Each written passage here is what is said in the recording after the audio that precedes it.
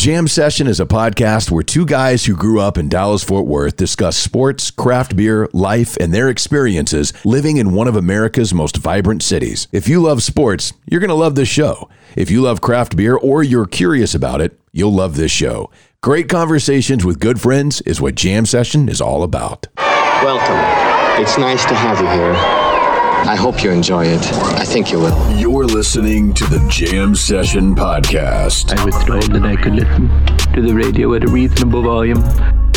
With Cowboys insider... What's your name? Jean-Jacques Taylor. That's my name. Radio personality and craft beer expert, Matt McLaren. He's a very strange young man. He's an idiot. Comes from upbringing. And now, the Jam Session Podcast. It is indeed Jam Session. Subscribe, rate, and review, and hang out with us for a while right here on the Jam Session Podcast, sponsored by Hector Flores with Modern Woodmen of America, a fraternal financial organization. He can help you plan for your family's future, and it doesn't cost a thing to meet with them. Also sponsored by Greening Law, a personal injury law firm in Dallas, Texas. Greening Law fights the legal battle so you have time for healing and renewal. But right now, the moment we've been waiting for has arrived. Ladies and gentlemen, the radio, TV, and now podcast star, the sexy Jean-Jacques Taylor. What up, Doc? I would be the non-sexy one. It's Matt McLaren, and this is Jam Session, the podcast, version 157, asking simply that you prepare to be dazzled. If not entertained. And man, are we going to dazzle and entertain you on this version.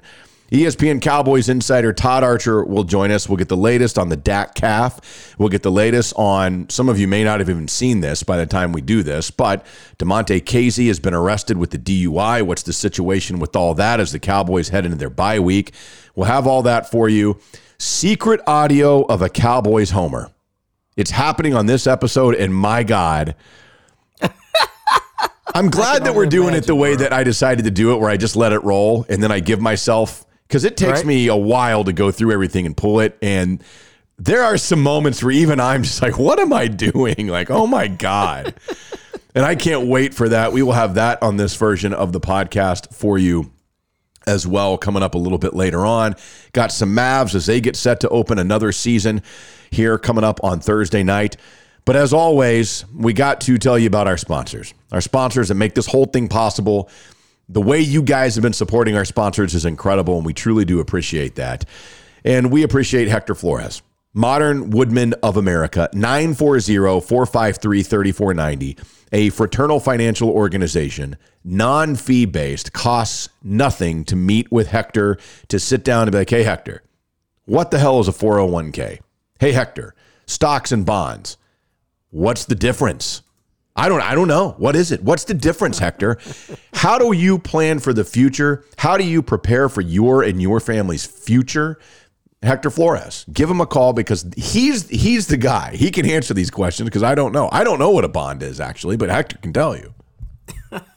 I think the thing about it is, man, Hector is a guy who can provide options for you. You know, if you're planning for retirement or you're trying to figure out the best approach, you know, you can be aggressive, you can be conservative, you can be somewhere in between. A lot of it depends on your age or how much you've got saved, or how about this, how much you want to save at a certain point in your life. And I think the thing that Hector does, man, is he makes those decisions easier for you by giving you some routes and some options and some choices you can take. And then with all of these places like Hector, and the thing that Hector does is it's about finding a comfort zone for you. And I think that's what he does best, is find a comfort zone for you and your money. That's exactly right. And with Modern Woodmen of America, it's that unique combination of business and giving back to those that they serve, which is, of course, the continuous cycle of positive impact. So give them a call. It's about time you sat down and started thinking about your future. Hector has your answers. And again, it does not cost anything to meet with them. That's great. Hector Flores with Modern Woodmen of America, 940-453-3490. Also, of course, Robert Greening and the Green Team, his staff of attorneys there at Greening Law. If you have been hurt in a car accident, as I was, if you've experienced malpractice, injured on the premises of a business, I'm going to tell you this straight up. Insurance companies are going to start calling you, going, hey, so we understand this is going on. Your first call needs to be to Robert Greening. You need to pick up the phone, give him a call, explain what happened, 972-934-8900. dude, the green team is great because they answer questions you didn't even know you were supposed to ask.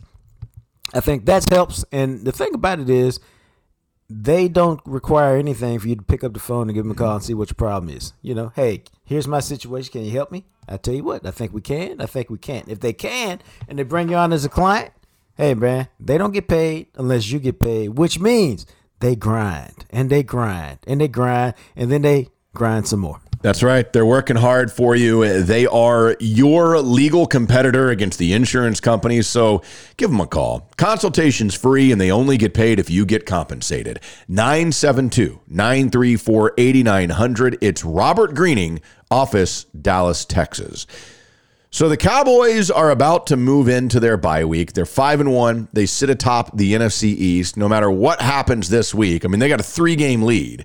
It'll be 2.5 or 3.5 games, depending on how the rest of the division goes when they come off their bye. But it's interesting because you start looking around at this, and we had a quick little back and forth before we started recording. And I think right now, if you look around the league and you say, who's your MVP? I think, to me, there's 3 names that immediately pop into my mind. It's Kyler Murray, it's Dak Prescott, and it's Derrick Henry. And Dak, when you look at what he's doing for a 5-1 Cowboys team, he's got 1,813 yards, 73% completion percentage, 16 touchdowns with 4 picks, a 115 quarterback ranking, and he is doing this in his leadership and his almost just plugged in. His synchronicity with the offense is on a level that I don't think anybody else is at right now. I mean, I wouldn't argue about that. I mean, I would agree with it so much. I wrote a whole column in the Dallas Morning News about it. Oh, look at you. That you can pick up and read online or check out my timeline, the JJT_journalist on Twitter. So, no, I mean, I think Dak Prescott's been phenomenal. I think Kyler Murray's been phenomenal. He and Dak are like 1-2 in a lot of passing categories. Yeah. Although the interesting thing is Kyler doesn't have 200 passing attempts yet. Just interesting to me. And then King Henry, man, he's in a world all of his own, because we're in a league where running backs don't really matter anymore, and he's like an outlier because he's so good and so dominant. Yeah, and you know, the thing of it is, as well with Kyler Murray is you look at it, doesn't have the 200-yard passing attempts. He's run it 15 more times this year than Dak has. And, of course, we know, I think that's one of those things where people think he runs a lot more than he actually does. You know, he only has 116 rushing yards this year. Kyler Murray does. And, you know, this is one of those things that was kind of interesting in the last couple of years. Like last year, for instance, he had 11 rushing touchdowns. This year, through 6 games, he just has the 3. Now, Kyler Murray is behind Dak in yardage, behind him in touchdowns because he's 14-4, where Dak is 16-4. But he actually, where Dak has, I mean, Dak is having a crazy season with completion percentage. As I told you, he's at 73.1%. Yeah. Kyler Murray is the NFL leader. Dak's number 2. Kyler's at 73.8%, just a tick ahead of Dak's accuracy. He's also a tick ahead in yards per attempt, I think, at 8.9 as opposed to 8.4, both of which are outstanding. Yeah, it's incredible, man. And, you know, you start going down this, and you mentioned Derrick Henry. Derrick Henry, I went down the rabbit hole on this, man. And as many of you know, I live in Birmingham, Alabama now, and Tennessee is huge here. Mainly because Nashville's a little over 2 hours away. It's the closest, that and Atlanta are the closest NFL franchises. But Tennessee has Julio Jones and also Derrick Henry. Both are Alabama legends, and Henry is huge here. Derrick Henry right now is on pace in a 16-game season. Derrick Henry would be on pace for 2,088 yards. But it's a 17-game season. Derrick Henry is on pace for 2,219 yards, which would shatter Eric Dickerson's old record of 2,105. But we would all look at it and go, okay, but do you do it? It's the whole Maris Ruth thing. Right. Did you do it in 16 games? And he's on pace, man, in 16 games. I mean, as I told you, right now, he's only 17 yards off the pace in a 16-game schedule, breaking Dickerson's record. Well, you know the thing that he does, and he did it last night against Buffalo, and I watched him do it, is for a big dude, he's a home run threat, man. He went 76 yards last night, and that's why he has these huge games, I think, and that's why he has these big seasons. So, okay, on his other 20 carries, he gets 80 yards or whatever, 4 yards a carry. But he busted that 76-yarder, and so whatever he ended up with, he has a great day. Or he has a couple of 25-yarder and a 40-yarder in a game. He's a big play threat every time he gets it. Matter of fact, I thought I was reading somewhere that he has the most touchdown runs. He's got the third most touchdown runs over 50 yards in NFL history. I believe it, man. And you look at this dude, he had 2,000 yards last year. He's on pace to have back-to-back 2,000-yard seasons. There has never been a running back in NFL history that has two 2,000-yard seasons, much less back-to-back. He'll also be, and I don't think anybody will catch him barring injury, he's going to lead the NFL in rushing for the third consecutive season. Only 8 players ever have led the league 3 or more times in rushing. 7 of them are in the Hall of Fame. Adrian Peterson is the only one. He will be at some point.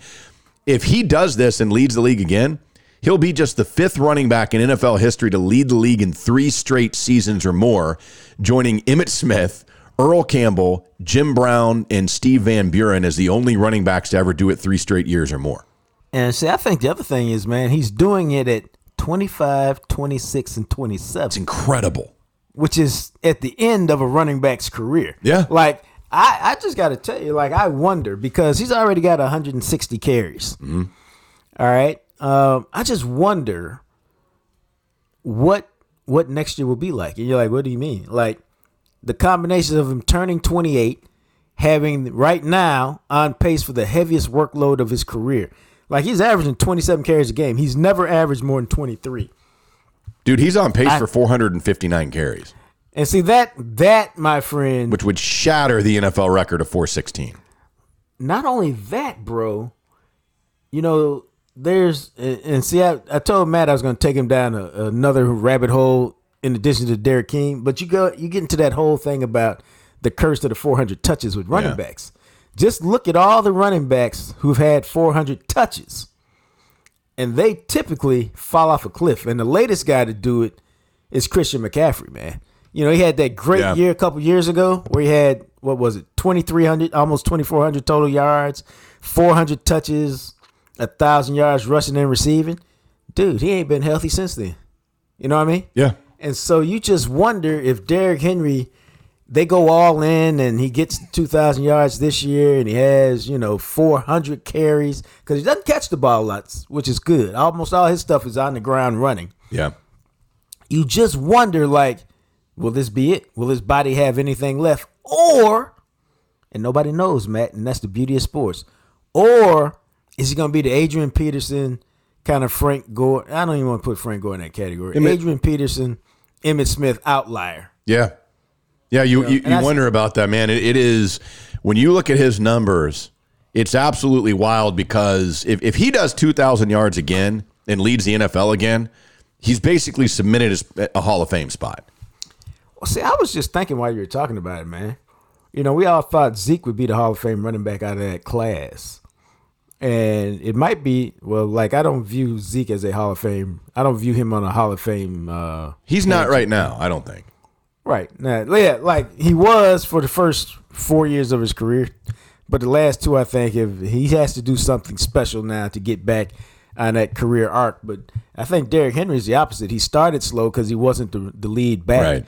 But now he's on that Hall of Fame arc because he's clearly the most dominant running back in the NFL today. And he's got that combination of size and speed that we've never seen, because you can't have 11 TDs of 50 yards or more being slow. Yeah, and that's what's wild about what he's doing is, back-to-back 2,000-yard seasons and leading the league again and rushing for 3 straight seasons. That generally is you're walking into the hall. But he's only been doing this for 4 seasons, essentially, because 16 and 17, as you mentioned, he was backing up DeMarco Murray. It wasn't until 2018 he became the Titans' full-time guy. So this is his 4th season of being a full-time starter.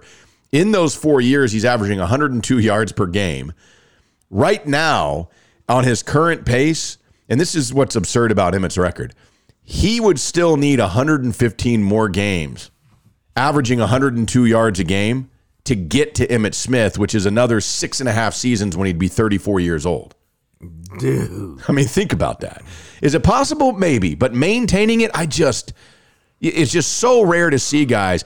And like I said, when I went down the rabbit hole doing this, did you know, and this kind of surprised me, Tiki Barber is the only running back ever to rush for more than 1,800 yards after turning 30.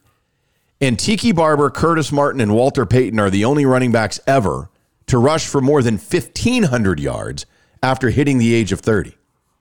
Yeah, because I'm surprised that Tiki Barber's in that class. That's but what I'm I not was surprised saying. Yeah, that the class is small because, dude, most of these cats fall off a cliff at 28. Go look at LaDainian Tomlinson and Earl Campbell and just whomever. They almost always fall off a cliff at 28. Yeah, and that's the thing with Derrick Henry, who turns 28 in January. So he'll basically be 27 for the entire season this year. Does he have another 3 years at his age 28 year, his age 29, and maybe your age 30 year, where you can average 1,500 yards or so a season? If he can do that, then you're talking about a guy that is going to wrap up somewhere inside the top 15 all time in rush yards and rush TDs. And with the accolades that he already has, I mean, it's wild to say that, but yeah, I mean, at this point, Derrick Henry, most likely, I'd be surprised if he doesn't go to the Hall of Fame. Based on what we see, man. Based on what we've seen. He feels like a Hall of Fame running back. And that's the thing with Zeke is it feels like you kind of said, and I don't know if he's ever going to get that opportunity again just because of the way that the Cowboys are at this point and kind of how they use him and Pollard together. But it felt like that early on because he led the league in rushing 2 of his first 3 years. Who knows what would have happened if the legal thing hadn't popped up? He probably would have done it 3 years in a row. And you wonder at that point, is 3 years in a row at that point in your career that at least puts you on the radar? But he's had such a drop off since then. I don't know, man. And the reality of it is that with Christian McCaffrey and Derrick Henry, he's not the guy anymore when you look at running backs in the NFL like he was his first 3 years in the league. These last 3 years, I don't think he's been one of the top 3 backs in the game. No, I think he's trying to get himself back in that conversation this year, and I think he's off to a heck of a start. But no, I think he faded. I think the suspension hurt his momentum of his career. And then the holdout hurt. So he's had a lot of drama. Some he caused, some he didn't. Some wasn't necessarily his fault that has put him in a position where he's still a heck of a player. He's just not on Hall of Fame arc. But it will be interesting to see this MVP race, man, because the Cowboys keep doing what they're doing. I got to think there's only ever been one MVP from the Dallas Cowboys, Emmett, back in 93. Yeah, 93. And it's weird to think of all the Hall of Famers, of all the great players who have been a Dallas Cowboy, only one has ever won an MVP. Would not be surprised. It's really hard for running backs to win it.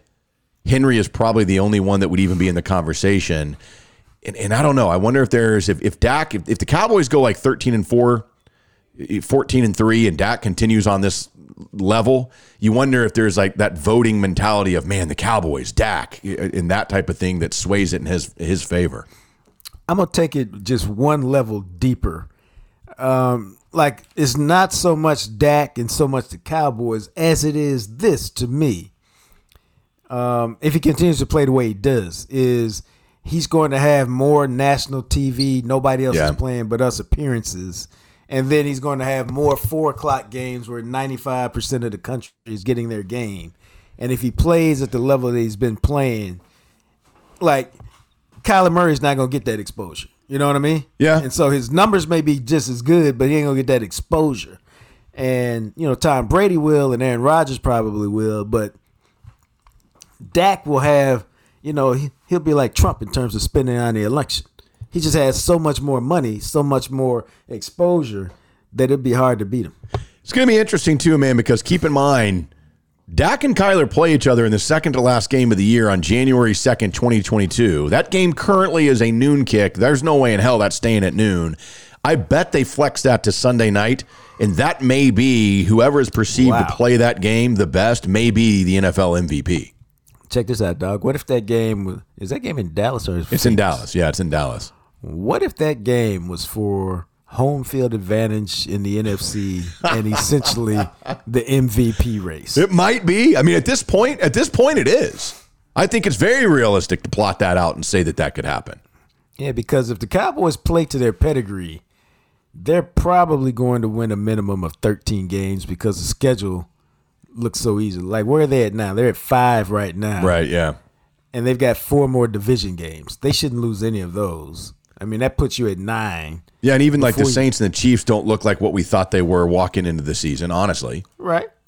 But if you just go against the bad teams like the Falcons, the Broncos, Washington, the Giants, the Eagles. Yeah. See what I'm saying? If you take care of the teams that you're significantly better than, you can be walking up at 13 or 14 wins this year. You're exactly right, man, because really the games to me that are up in the air, you might say the Raiders, the Chiefs, the Saints, and the Cardinals. That's 4 more.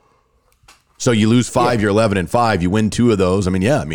This is a very possible 13-4 level team that we're talking about right now going into the bye. Yeah, if you win the games you're supposed to be, and if you play the way you're supposed to play. If. Capital IF. If it's a 5th, we'd all be drunk. Yeah, we would, and it'd be great. If my mom had balls, she'd be my dad. Or something like that.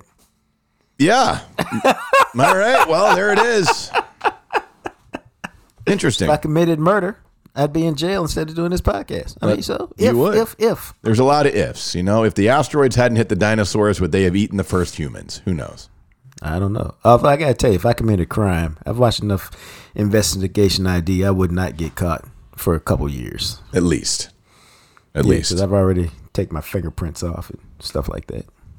Let's take a trip around the block and let's tell you about a couple of our fantastic sponsors. Beer Geek Shop, you guys know them, right? You've been there. Have you gotten the Jam Session 6-pack for the month of October? If you haven't, I'm telling you, you are missing out on the most unique 6-pack we have done. There are 2 different types of pumpkin beers in there. One of them is a pumpkin IPA brewed with habanero.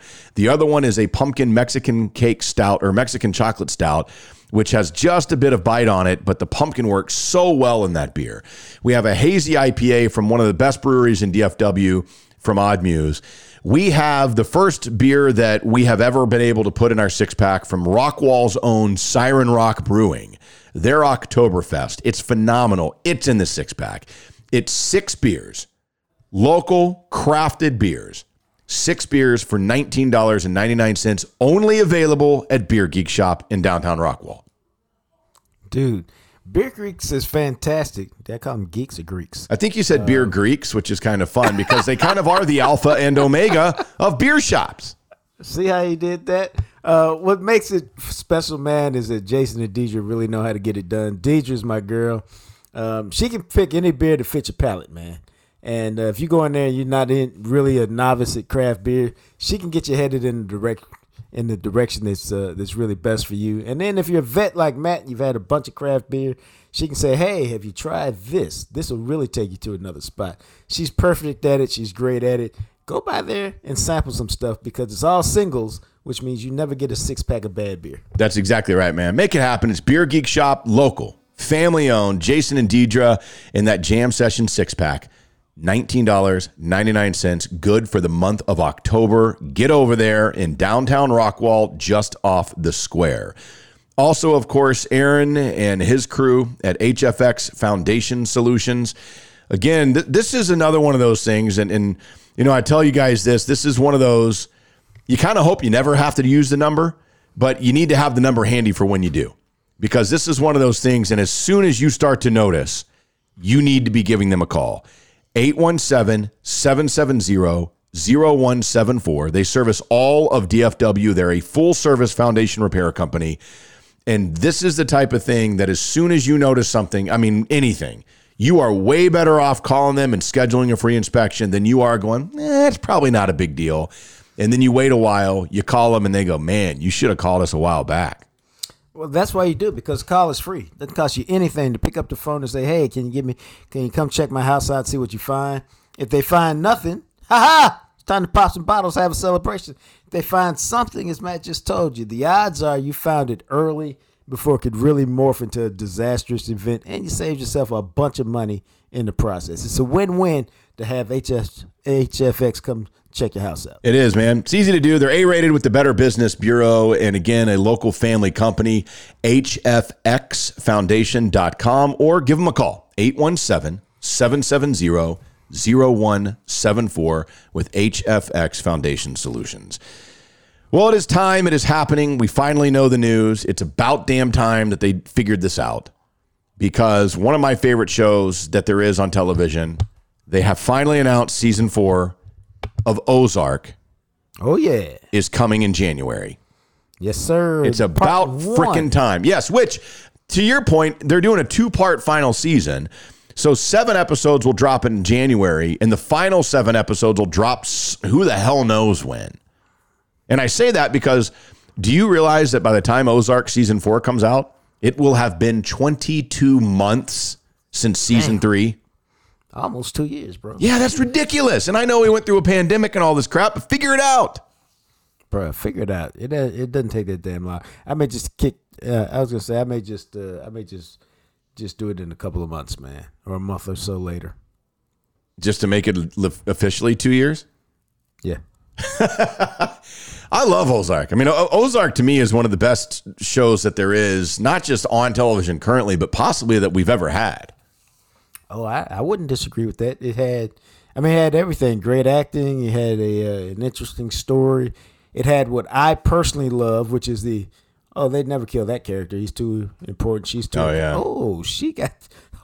Whoa, my bad. I didn't see that coming. That to me makes great TV. Yeah, and you're like, oh, holy hell. Whoa, what? I mean, that's pretty awesome, dude. Right. Because then if they do that person, they'll do anybody, which means everybody's live. Yeah. I mean, and I'm stoked. I'm glad that they finally figured that out. Like You season 3 dropped on Friday, and we've watched the first 6 episodes of You season 3. Not as good as season 1 and 2. That's a show that the whole premise of it is really hard to replicate how great it was in season 1. That's why I didn't get around to watching all of season 2. Yeah, season 2 kind of fell away. And season 3, I mean, the first few episodes, I mean, we both are like, I mean, really? Like, what are we doing? Come on. Now, see, I haven't seen it, obviously. But the problem to me is, and Dexter ran into a little bit of this for those of you who go way back. Like, you can't keep getting away with these same crimes. Yep. You know what I mean? Yep. Like, and I haven't seen That's it. exactly but what it is. I just know, like, at some point over a period of time Right. and years, if you keep doing that type of crime, like the intelligence is the CSI stuff is so good these days. There's cameras everywhere. Like, you just can't continue to get away with it. And it makes sense that you got away with it. Yeah, and that's part of the problem with season 3. Is that they've offed a couple of people where you're like, why? What? You can't just kill people like that and just, you magically can cover it up. I mean, what are we doing? By one person, by yourself. Right. I mean, it's like, I don't know, man. And so we got 4 episodes left. Finally, in the last couple, like the first, I would say 4 episodes, we were like, what? And then episodes 5 and 6, it's coming back around to what made season 1 good. So now you got to finish it out with the last 4 episodes to see what happens in this season and how it wraps up. But I don't know. Do we need to give people an idea of what You is? Yeah, so if you haven't seen You, it's a show. I mean, it's about you. It's about this guy who stalks chicks and then kills them. And he is like creepy stalker. I mean, he knows everything about you, slowly integrates himself into your life where everybody thinks he's the perfect guy. And he's obsessed with the need to protect, and it's all about you. And then he'll see somebody else on the street. He goes, but wait, there she is. And then, now he's got to kill the other girl because he needs to be with this other person he's seen. And it feels like he's got a mental disorder too. Yeah, he's got a little mental something, and he's serial killer, obviously. But yeah, and the first season is fantastic. I mean, it works really well, and it actually is very believable. Yeah, and that's the problem. Yeah, that it would be hard to do that, replicate that numerous times where you're stalking somebody, killing somebody, stalking them, killing them. Pretty much, man. But by yourself, you know. But anyway, have you seen Squid Games? Man, sometimes these shows get so much hype. I'm like, I'll just wait till it calms down. See, that's what I thought, and it's been number 1. And apparently, Squid Games on Netflix is the most watched show they've ever had.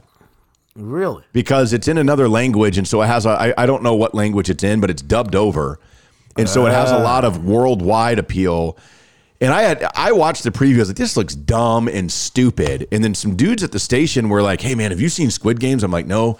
And I said, what is it like? And they were telling me, I was like, well, is it like violent? You say, is it bloody? Is it gory? They're like, oh dude, like really? And I was like, really? Okay. All right, so if there's some creative blood and gore in this, I might be in to check it out. But, I cannot get past the preview. It looks horrible. I didn't even do the preview. I don't know. I don't have a good reason why I just decided like I'm not compelled to watch it. Maybe I didn't like the premise, or the premise wasn't intriguing enough. Oh, I don't know. I mean, I was more intrigued by some show called The Chestnut Killer, I think. I was trying to watch an episode of that in between falling asleep, and it's one of those series that's got 7 episodes, yeah, and then it's a wrap, which I think is a perfect thing.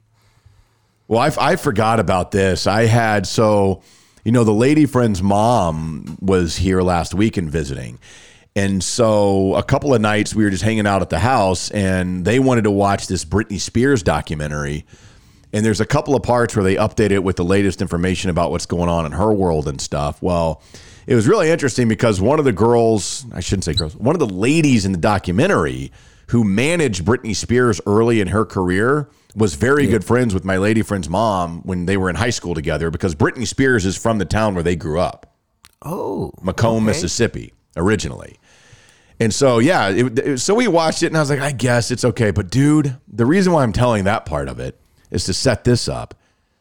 They kept showing these damn birth control commercials, and it's one thing when it's you and your woman. When your lady friend's mom, and she's awesome. I love her. She's one of the sweetest human beings I've ever met in my life. She's a fantastic person. But I would feel like, I don't know what it is, but we're sitting there watching this, and this birth control commercial comes on, and it's this lady, and she goes, "Welcome to my vagina." Oh. And I'm like, oh my God, no. And she goes, "Lady friend, have you thought about trying this?" No, not that, but just, it's just you're sitting, it's like, did you ever watch a movie with your mom and like a topless scene came on and it's this chick with nice boobs and your mom's in the room and you're like, oh my God, please cut to another scene? Yeah. Dog. You know how, like, you're just like, what? No, not now. I don't want to be welcome to your vagina right now. And it was a weird ass commercial, and it was all about like she's walking around inside this apartment that's like the vagina that she lives in. It was really weird. And they showed it over and over and over and over again. Like, my God, I haven't heard vagina used that many times in a movie, much less in a freaking 30-second commercial. Bro, we were watching something. This was a couple of months ago. And my grandson was in the room with us, and he's normally on his tablet doing something. But there was a kissing scene. Yeah, man. And he looks up and he goes, "They kissing, but I'm not watching. They kissing. They really kissing, but I'm not watching." I'm like, "Hey, dog, how you know they kissing if you're not watching?" "Well, I'm not watching, but they've been kissing." I'm like, "Man, take your tablet, go in the other room." Dude, it's always like that. Like, I've watched movies with Maddox before, and I've let him watch a couple of movies, but I knew what was in them. And I was like, it's just like, whatever. He's good for this. I've never let him watch a rated R movie, but I've let him watch a couple PG-13s. And, like, I let him watch Top Gun because Top Gun's planes and it's cool and it's, it's fun. But I knew that one scene where he goes over to Charlie's house and they're going to do it, and it shows them like making out and swirling tongues and stuff. And man, I saw it coming and I was like, all right, bury your face in the pillows. He's like, "Why?" I was like, "Put it pillows right now." And I paused it. And then he's like, he does that. And then I fast forward through it and I get to the scene. Cause that's the only thing in that movie that really, and some of it is I'm just not ready for that conversation. And he's not ready for that understanding. Okay. You know what I mean? Like sense. At that point in his life. Yeah. Like, it's one thing, like a movie that says the F word or something. I'm like, well, I mean, I've said that in front of him, not, like driving or whatever. Something happens. You go, "Oh," and he goes, "Dad." I'm like, I know. Right. I was like, you can't use that word yet. You don't know what it means, but I can use it because I'm an adult. Right. That type of thing. But it's always that uncomfort of, anytime that happens and like you were a kid or your kids are in the room or your parent, whatever. Like around my dad, it was never any big deal, but my mom was in the room, and there's some scene where these people are doing it. You're just like, oh no. Even though obviously my parents have, because how am I in existence? I was gonna say, are you sure they have? Because typically parents don't do that sort of thing. Oh no, my parents definitely do. Oh, and as they would say, and as soon as my mom listens to this podcast, she'll be laughing and text me, "You're right, I do say that. You're lucky that your parents love each other enough to where they still want to do these things with each other." And I was like, what? That's very true. I used to tell my kids that. Say, "Would you rather me beat her Jesus, God, that's the alternative? God, man. Well, you know, I was thinking about you don't like each other, and here you are taking it to that level. God. Well, I was trying to show the clear juxtaposition of these things. Yep, that'd be the opposite end of the spectrum. You're right. Yeah, like you'd really much prefer this gross thing you're seeing here as opposed to something else. Right, then the opposite way, or any type of disconnect. But yes, I always thought that, you hope that throughout the course of life, as you age and all that you can continue to carry it the way that some people are able to. I think there is something to that, and it's pretty cool. But anyway, there is that story. The other thing I wanted to get to here in the block, I did not realize that they don't do this every year. Texas Monthly has put out their rankings of the top 50 places in the state of Texas for barbecue. Okay, now check this out, bro. You got to understand. I mean, I think you know that I'm a barbecue lover. Yes. And that this is one of the lists that I get, I study it, I bookmark it, and then I start trying to knock places off that I haven't been.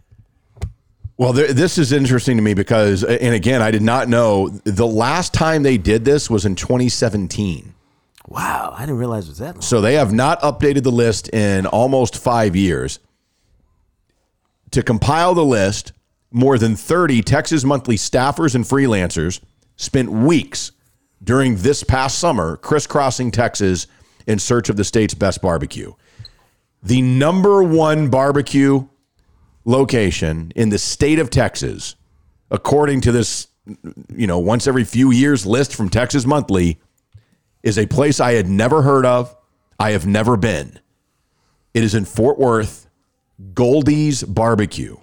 Bro, I thought the exact same thing. Like, really? Like, how could it be the best and I've never even heard of it? I mean, like, I had heard of number 10, which is Panther City, and I've never been there. Right? But I've heard of almost every place in DFW that, the barbecue is fantastic. You should figure out a way to get there. And I've been to, I'd say probably 60 or 70% of them. But like that's on my list now because I got to see what the hype's all about. Yeah, that blew my mind because, like I said, I mean, it's one thing like I've never been there. I had never heard of it. Yeah, like until I read this article. Reading this article is the first time in my life I've heard of Goldie's Barbecue in Fort Worth. And part of the reason why apparently is it just opened in 2020. Can it be that good if it just opened in 2020? All the pit masters are in their 20s. And they are pit masters who have worked at Franklin's, La Barbecue, Micklethwaite, and Valentina's, which are all considered some of the best barbecue spots in Texas. This sounds like the highwaymen of barbecue. Okay, what does that mean? Well, so the highwaymen in country music was Johnny Cash, Waylon Jennings, Chris Christopherson, and Willie Nelson. Like the powers that be at some point in country music all formed a band. And I kind of wonder if that's what we're talking about here with this Goldie's Barbecue. Well, at some point, you know what, dog? I may go this weekend because there's a bye week. And normally my weekends, and I'm not going to Jackson State this weekend. Yeah. And normally my weekends are just jam-packed.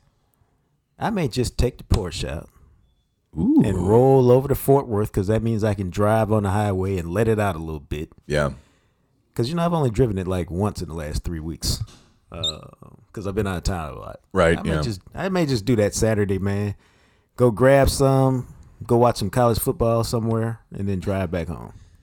That might be the thing to do because I think that's the move, bro. So it's interesting. So the way Texas Monthly does it is they only list out their top 10, and then the other 40 are just in whatever order you think they're in. Right. Okay. But so number 2 is Interstellar Barbecue, which is down in Austin. I've never been there. Right. Number 3 is Houston. It's called Truth Barbecue in Houston. Never been there. Number 4 is Burnt Bean Company. And the Burnt Bean Company is in Seguin, which is, down there kind of in the hill country area, somewhat not too far from Austin. I was going to say it's really I pass it on my way to San Antonio. Oh, look at you. Yeah. Yeah, it's closer to San Antonio. That's a better way of putting it. Leroy and Lewis Barbecue, which is also in Austin. Never been there. Feel bad, man. You've got, we haven't been there, but we sure as hell had it. Number Cadillac, 6, baby. Cadillac Barbecue in Dallas, which I thought was the best barbecue I've ever had in my life. It was sensational. Remember that was that Wagyu brisket. That was unbelievable. Yeah. They just brought it up to the station, man. Yeah. I said, Ted, baby. Because he said Emmitt Smith loved it, and I texted him, and I said, yo, bro, we got this Cadillac. He was like, it's the best. It is. That, to me, is the best I've ever had. Number 7 is in Austin, Franklin Barbecue, of course, which is world famous and James Beard Award winning and all that. And it's legit. Franklin is up there as the best non-Wagyu barbecue I've ever had. Their brisket's unbelievable. Right. Let's see. Number 8 is Evie Mae's, and that is in Wolforth. Where is that at? I seem like I've seen that somewhere. Seem like that's that is out near kind of near Lubbock. Is it? Yeah, that's way out in West Texas. Right. I guess you would consider it a suburb of Lubbock. It's like on the outskirts of Lubbock. All right, then that ain't what I was thinking, so I was wrong on that one. All right. Snow's Barbecue, which I've heard a ton of, and there is a Netflix series that featured Snow's Barbecue, which is in Lexington, and that one's been around for like 20 years. Lexington's in the middle of nowhere in central Texas. It's like a super tiny town, and it's one of those places that I don't even know if people realized existed until what was the name of that Netflix show, Chef's Barbecue Table or whatever? I know what you're talking about. And it was featured on there, and I mean, it is old school, man. And I mean, I am talking, it is a dot on the map in the frickin' middle of nowhere that's kind of like halfway in between Austin and College Station in the Hill Country. All right. And then that's a definite trip that you've planned to take. You're just running up on Lexington. And you need to that's one where you have to go there early because there is always a line and they serve it till they run out. And then number 10, which you mentioned you've been, I've never been, is also in Fort Worth, Panther City Barbecue. No, I've actually never been. I've just heard of it. All right. For whatever, I'm a barbecue guy, so I follow them on Twitter, and it's one of the places I've been meaning to get to, but let's keep it real. During the football season and stuff, it's just hard to get to Fort Worth. You know what I'm saying? The other ones in the top 50 that are in the DFW North Texas area, Hurtado Barbecue in Arlington, which is fantastic. Yeah, it is. Slow Bone in Dallas, which is right there off of Riverfront and Wycliffe, and it's very, very good. Smoky Joe's Barbecue in Dallas. Yes, sir. Terry Black's Barbecue in Dallas, and Terry Black's is fantastic. Yeah, it is. Dane's Craft Barbecue in Fort Worth, which I've never even heard of. Never heard of that. Smokeaholics Barbecue in I guess that's Fort Worth. I'm unfamiliar with that. Yeah, me too. Hutchins Barbecue in Frisco. I've had that. Oh, we've had that, and their brisket too is off the chain. So are their poppers with, what is that, the jalapenos? Yeah, the bacon thing. Yeah, that thing's, yeah. That and then you also have Zavala's Barbecue in Grand Prairie. I ain't never been there. Now, I have to say, I'm actually stunned that Smokey John's Barbecue is not on here. I got to be straight up honest with you. I think of some of these that are on the list that I've had, I think Smokey John's is better than them, whether they are one of our sponsors or not. And then also Heim Barbecue, which I'm a big fan of. Yeah, I'm shocked they're not on there. Their bacon burn ends are to die for. They are, man. And yeah, I'm actually really, really surprised. I'm no barbecue expert, but Smokey John's is legit crazy good. I don't know how you do a top 50 and Smokey John's isn't on there. And there's a spot in Cedar Hill that has been on that list, of whose name I can't remember because they're in a little bitty hole in the wall. But they're fantastic too, right off of Tidwell Road in Cedar Hill. Oh, Tidwell, I like that. Why are you laughing? Because see, we can say this on podcast. See, I thought I heard you say Tidwell, but then I was also thinking you can tip well, and I said, it depends on how you hear it, whether it's a double entendre or not. So it really does. I used myself. And both are followed by the word well, and it works for me. Yeah, it does.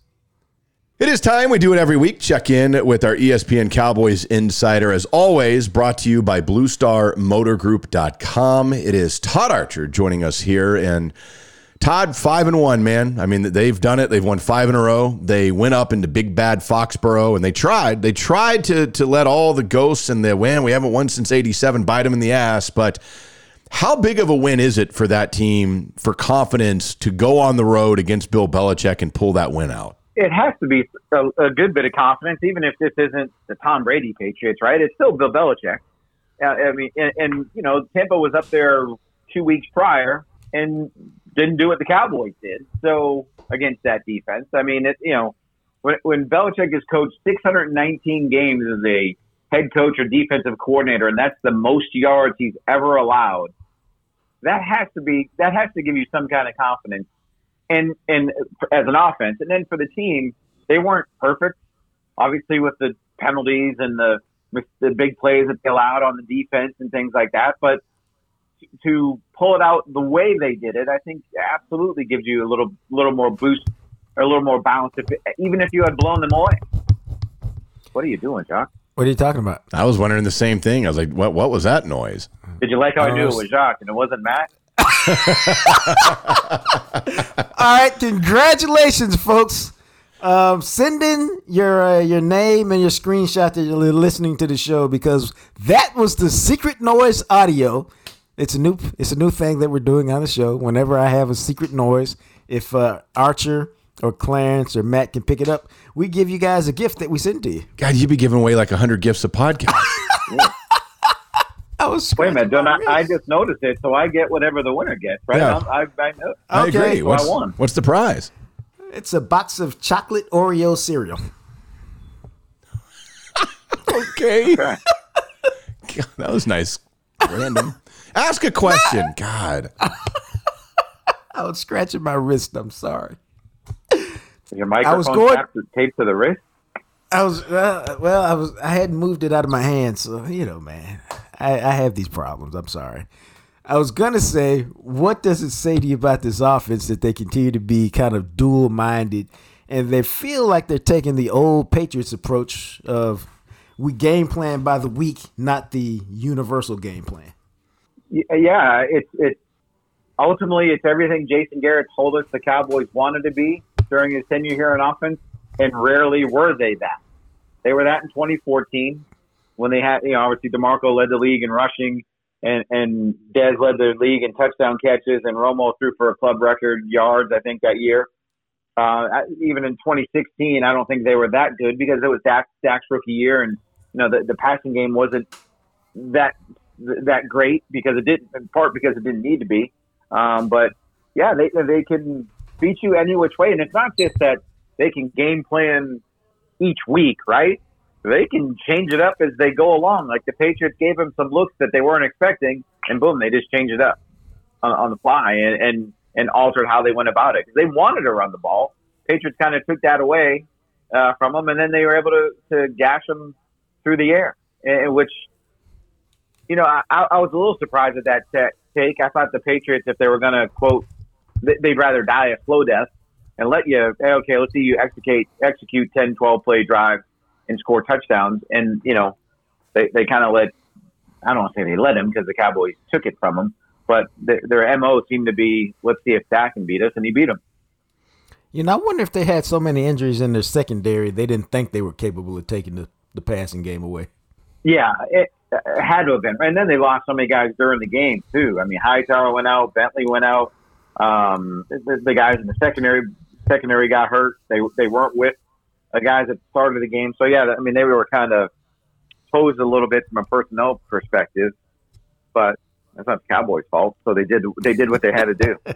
And you know what I liked? It was, we always said, like, when – and I wish I could give you an example during the Patriots game of what I'm going to say, but like, cornerback would go down on another team and the backup would go in, and the Cowboys, I'm going to say never went at that guy. And right. I know they would, but now it's like, okay, where's this guy? We're going at him. And now look, Justin Bethel made a couple plays, but he's a special teams dude. And he made a play that led to the pick in the end zone. But that was the guy that they said, okay, this is a special teams guy. We're going at that guy. And I think that's something that Kellen Moore does a good job of when he says, this guy can't stop my guy. That's the guy I'm targeting. Not like that. Plus, they got enough weapons, man, where they don't have to go out of their way to get the matchup on a certain player. They can just run their regular offense and just target him. Yeah. Yeah, no question. I mean, they're rolling. And, I can't believe we're however many minutes into this thing and we get to talk about Dak's calf because that's the key, right? I mean, if this is something that lingers and lasts a long time, then all the good feelings you have at 5-1 might be feeling differently if he's not playing on Halloween against Minnesota. Well, that was going to be my next question for you. So you just take it from there. And what is the update? What's the inside thought on that about how serious this actually might be, if at all? Yeah, I go back to the summer when they told us about his arm. We're not worried about it. We're not worried about it. He's going to be fine. And maybe this is a distinction without difference, but now it's like, well, we're optimistic. So that is a little different, right? Like that they got to, if he was playing, if they had to play this week, I would almost bet he wouldn't play. Yeah, but the fact that you do have the 2 weeks, the sense that you get from not just Dr. Jerry or McCarthy, MD, or any of the other people in the building, they seem to be they seem to have some confidence that he'll be able to go. And you've listened to Troy Aikman today on the ticket. He said, "Look, as a quarterback, there are ways you can protect yourself through these injuries better than you can at other positions." Michael Gallup missed 5 weeks with a calf strain. Well, clearly Dak's not running any 18-yard dig routes, right? So it's a little different now. Right. He does have to push off that leg, and that's got to be something. Oh, and by the way, he's 13 months removed from breaking that ankle on the same leg. So, I think he plays, and I will emphasize the think part of it right now against Minnesota. But, I'm sure whatever bye week plans Dak had, I'm sure they got scuttled because he's going to have to be at the STAR to get treatment and make sure the swelling is out, just kind of be fully ready to go when they get back on Monday. I think that's good. And by the way, if Dak's plans don't get scuttled, he'll be smart enough not to put anything on social media or be in places to where people will see him out and about. Right. That he's not getting treatment. There's a bunch of different ways to go, but I'm curious as to, especially with this being a bye week, let's look ahead a little bit.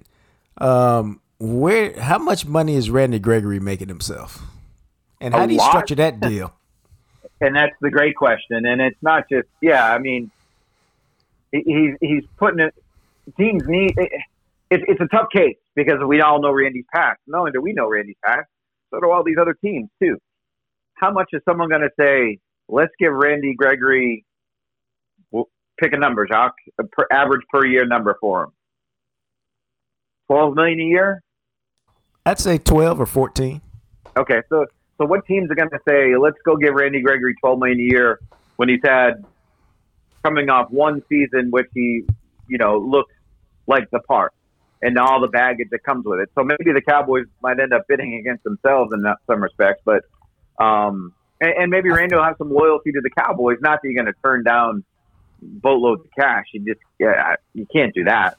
But I think he does have loyalty to the team that stuck with him through all of his issues. Not that he's going to take a hometown discount, but I think he realizes a good thing that's going on here. But yeah, how much money is he going to make? How much money is Dalton Schultz going to make? Oh, by the way, how much money is Cedric Wilson going to make? No doubt. That's another dude. So for all the feel good that this team has right now, this team is going to look vastly different in 2022. You want me to tell you what that means to me, man? That's to me that exactly. You have, and this reminds me of another year, and I can't remember which year it was. It may have been 2014. But you have the team that if you're going to do something, you need to go do it because you're losing all of these key guys. You can't possibly keep them all. Some or all of them could leave. And so you got the draft picks that you've groomed and developed, and now they're ready to explode. You got the veterans, you got the young stars. If you're ever going to get it done, this is a hell of a year to get it done. Even if you capture the proverbial lightning in a bottle and you're, 10-7 next year or 9-8, doesn't matter because you did what you were supposed to do the year that you had it all together. I'll take it another step forward too, and because of where the forward is, where their cap situation is, you go and make a trade for a legitimate piece to a puzzle, the final piece, whatever you want to say. You need a defensive tackle, you need another cornerback, you need whatever it is you think you got to go get. You go all in and go do that. I would because I would. It's been 25 years. There's no guarantee in the 27th. This is the 26th year, right? So there's no guarantee in the 27th year you're going to be in the same position again. So I don't know. It's just something to think about. No, I think it's real, and I would take the Bill Parcells approach to it as well, which is who scares you. If you're the Cowboys, you go. If you're the Cowboys' perspective, you go, we're as good as anybody in the NFC. So nobody's scaring us. There's some other teams that are just as good as us, but nobody's scaring us. So yeah, let's go get it done. And I'm like Archer. If you think center's the problem, go get the dude early so he's got, a month, 6 weeks to get in sync with everybody else. If you think it's corner, they don't need a lot of time. Hey, go cover that dude right there, move Anthony Brown to the slot and keep it moving.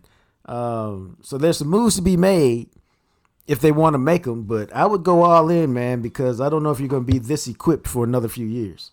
No, I mean, and again, they've been in this spot in 14, not a bad cap situation. They've been in spot in 16. Obviously, Dak's on his rookie deal, so you're in a decent cap situation. Now you're in a situation where it ain't good from a cap perspective, and you can restructure guys, but it's not just restructuring guys. You're probably gonna have to get rid of some guys too, like that make a bunch of money. So this is the hard part of Stephen Jones's job as the guy, and Will McClay and Jerry, and throw Mike McCarthy, throw them on there. This is why you need that. I'm not even going to call it a middle class in the NFL. You need the lower class in the NFL to come through for your year in and year out to embolden your roster, because you just can't afford to pay everybody. Jacques and I were talking about this a little bit earlier, and you were talking about Dak and the calf and the health and all that. And I know we're only 6 games into this thing, but when you look at MVP of whatever chunk of the season we're through right now, I mean, how high up that list is Dak Prescott with the way he's been playing early on? I don't know how he's anywhere outside the top 3, 5. Yeah. Right? I mean, who else? Okay, well, you put Lamar Jackson in the conversation. Okay. Kyler, yeah. Kyler Murray's undefeated. Matthew Stafford's done what everybody thought he'd do for the Rams, playing for a good team. But Dak's right, has to be right in there. And I know we just named nothing but quarterbacks. There's got to be some other players that we're missing. I mean, you look at what Derrick Henry did last night. Right. If the Titans go on a big run here, but I mean, the numbers are ridiculous. I mean, it's 4 straight games of 3 touchdown passes. No Cowboys quarterback has ever done that. And those stats are always kind of, they're not misleading, but they don't take into account what the game was like when Roger and Troy and Meredith played and the way they played with Romo early on. Now it's just a different game. Like, you're throwing fades from the 1. How many fades did Emmett throw, or did Troy throw from the 1, Jock? I think it was 13. Shut up. Was it really 13, or are you just throwing a number out there? No, I threw a number out there and said it with supreme confidence. Right. Well, no, that was pretty good. But you see my point. I mean, you got Emmett back there, and he's got 810 touchdowns. Like, it's just a different way that the game is managed and played. But, yeah, I mean, he's played, given the absence last season, given the absence in training camp this year, aside from Dak and his family, and I'm just going to leave it with Dak and his family, there's no way anybody else thought he would come back and play at this high of a level this quickly. The Cowboys can say it, the Jerry and Steven and McCarthy and the teammates can say it, but no. The only person who thought that he would play at this high a level in the first 6 games of the season with that absence last season in training camp is Dak. And he's just been outstanding. No, it's been sensational, man. I called for him to be the MVP today in the column I wrote in the Dallas Morning News. But I thought you wrote for the undefeated. I write for everybody, man. JJT Media Group is very busy these days. Right. But I think it's his command of the offense, man. His ability to play in the pocket, out of the pocket. I think he was 9 of 11 for 171 yards on the run against New England. He can make literally every throw, dude. And as we've discussed before, the game has slowed down for him at 28, and he's just not entering his prime, man, with this litany of weapons to throw the ball to. Yeah, I mean, look, I joked about what Cedric Wilson going to get paid. The biggest play of the game was probably the 4th down catch by Cedric Wilson. Absolutely. You know what I mean? at the start of the season, I was probably saying, Dalton Schultz, yeah, he's a solid player, but it's a situation where someone had to catch those passes as a tight end last year. No one else was around. Well, he's kind of gone on and done more than just be the guy, and he's done more. He's become a legit tight end target that's probably going to get $10 million a year, and Dak helped made him a lot of money. So we talked about that before. How many guys has Dak helped get paid? Or when we, because Romo got LeBron Robinson and Miles Austin and all these other guys kind of paid, right? Well, Dak is now doing that with a couple of these guys too, where he's making them some good coin. Okay, this is the time in the show where Archer says what? Hey, Matt, don't you think I gave Taylor a pretty good column right there, Matt? Uh-oh, it's the Jacques White guy voice. No. By the way, I don't sound like that for everybody listening. That's Jacques White guy voice. Come on. I've given Jacques, I don't want to tell you how many columns I've given you, not only on this call but throughout the years. That I just kind of let it go from now on, because there's a couple I want to keep to myself on this call. I got to tell you, Matt, if I had a nickel for every column I've given Taylor, I'd be a rich man, Matt. God, what is he, 75 years old? Now I'm Mickey Spagnola. Thanks, Doc. Matt Archer's my boy, man. I know it. That's fantastic. The funny thing, we kind of mentioned this, Jacques. We were in, I don't know, the bye week, you're 5-1, everything's going right. It feels like this has a chance to be that type of 07, 14, 16 type season, where this is a team that can win 13, 14 games maybe with the 17-game schedule now. But then, of course, it's going to come down to the only way you can make it different, of course, is you have to get past that hump in the playoffs, which we won't even know if they can do that until January, of course. But it feels like this team is on that level. Like they can be one of those types of teams going into the playoffs. Well, I mean, I played this game with a fellow media member yesterday, one of those days. Who's left on the schedule that you say they're going to lose that game? There's no way they're going to beat that team. And like when they play Kansas City, depending on what they do here lately, I'm probably going to pick them to lose against Kansas City. Right. Arizona's right now, it's at home. Might be a toss-up game, even if Arizona's undefeated. Right. New Orleans, probably a toss-up game. And I'll put Minnesota as a toss-up game just because you're coming off the bye and we don't know what Dak's injury situation is. So that was 4 toss-up games. So the rest of them, clearly, I think they're going to win the rest of those games. So you're talking 12 wins right there. Right? Is my math right? Because you'd be 12-5. Yeah, 12-5. 12-5. So, and now, not all those toss-up games are going to go your way, and all the games you think they're going to win. But yeah, now it turns into, as we've talked about, it turns into a math equation at some point that you're in. Now, where are you going to be? Where are you in the puzzle board, going into the playoffs? And I would think that with McCarthy's history, although people just want to kick him in the every single time he does something that they base their feeling on the result, not what he actually did. You're going to feel about this guy. He's gone to 4 NFC title games. He's gone to a Super Bowl. That when they do get to that point, or if they get to that point, you feel a little bit better about them getting past that point because of his track record. Whereas with the last coaching staff, when they would get to the divisional round, it's like, well, they've never done this before, and no one on this staff has really done this before. Well, they had guys. Just the head coach had never done it as a head coach. So, that's just something else to think about when they do get to the playoffs. That maybe that will be the benefit of McCarthy's track record in Green Bay, even if no one wants to give him a lick of credit for what's going on right now. And I'm not saying you got to give him all the credit. Yeah. And look, he makes you raise your eyebrows a few times a game, but he does deserve some credit for what they've been able to do. Yeah, he does. Right? I mean, you hear some of the shows on TV, and they're talking like he's just like a nincompoop, like he's got no idea. It's like, good gosh, like they are 5-1. You can't at some point. you got to say, all right, the guy's doing something right. Yeah, I agree. I think that's fair. You have to give him some credit at this, but he's a head coach. I mean, it's not like he's just walking in there and other guys are just doing whatever they want. He's the head coach.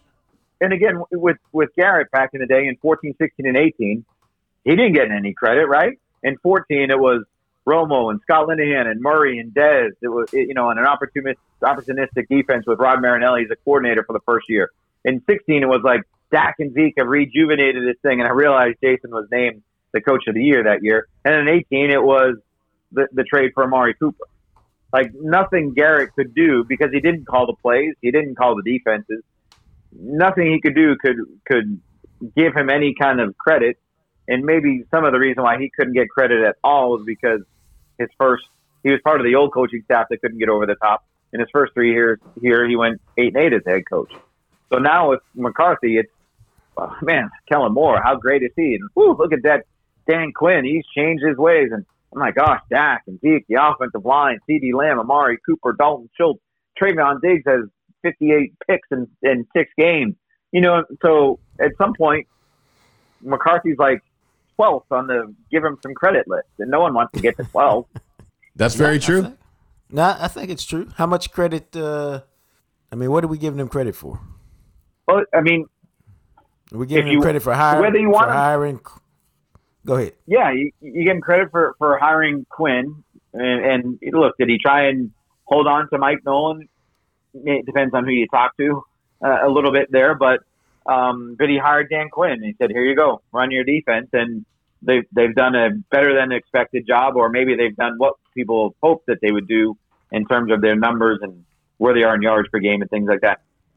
No one wants to believe it, but he kept Kellen Moore as the play caller. Everybody thinks Jerry forced him to do that, or a lot of people do. But here's a guy who said, "I will never not call plays again." He takes this job. Maybe he felt like there's nothing else he could do in that situation, but keep Kellen as the play caller. So give him credit for that one. And I think, give him credit for having this team physically ready to play. And I go back to the short week after the Philadelphia game on a Monday night. They weren't in pads that whole week. I think with Jason Garrett, those guys might have been in pads on Wednesday or Thursday coming off that game, maybe Thursday, because, you got to set the tone and be physical. I think he has a good understanding of how to get players ready physically for a game. You give him credit for that. I mean, there are things to give him credit for now, and there are also things that you can say, why didn't you call the timeout earlier against the Chargers? Why'd you try a 60-yard field goal against Tampa Bay?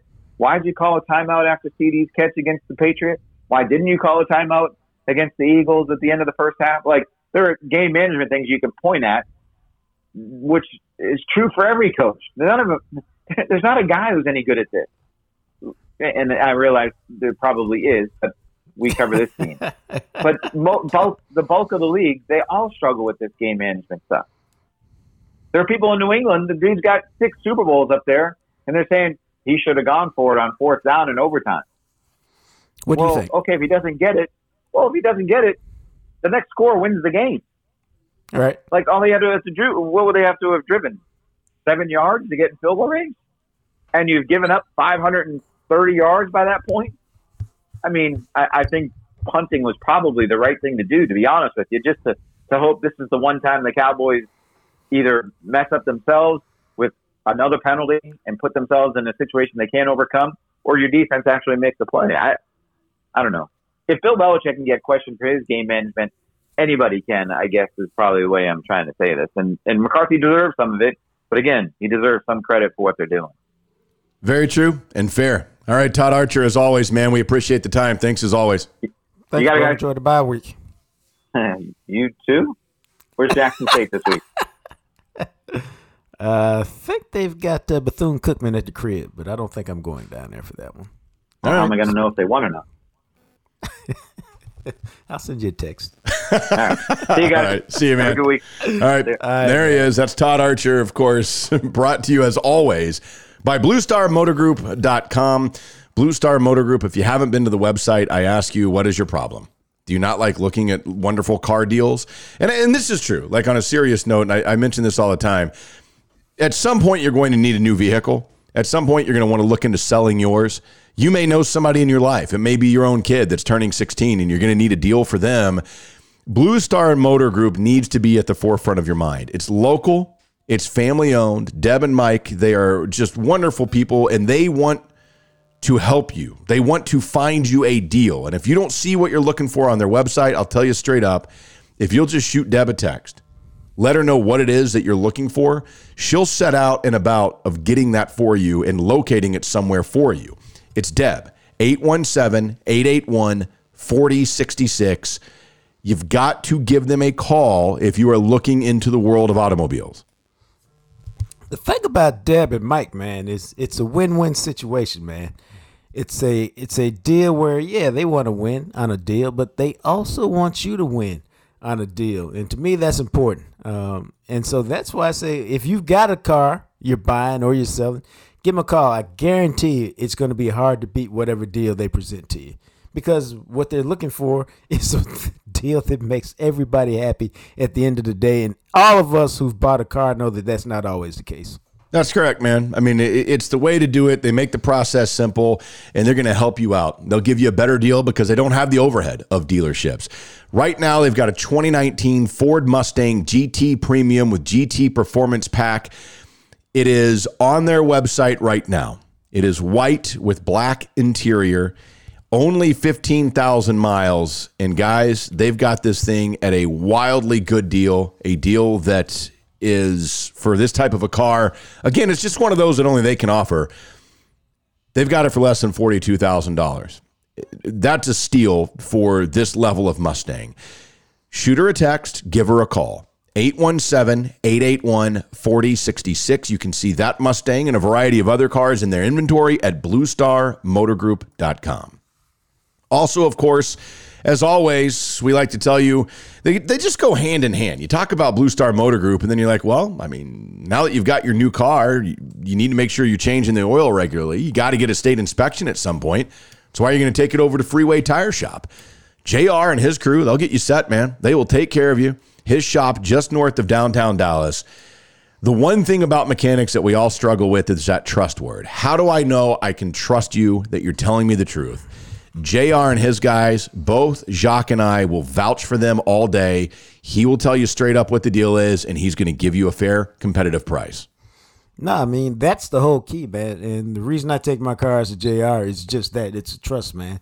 You trust that, one, he'll diagnose whatever the problem is with your car, that he'll use quality parts to fix it, because that is not the case everywhere with everybody.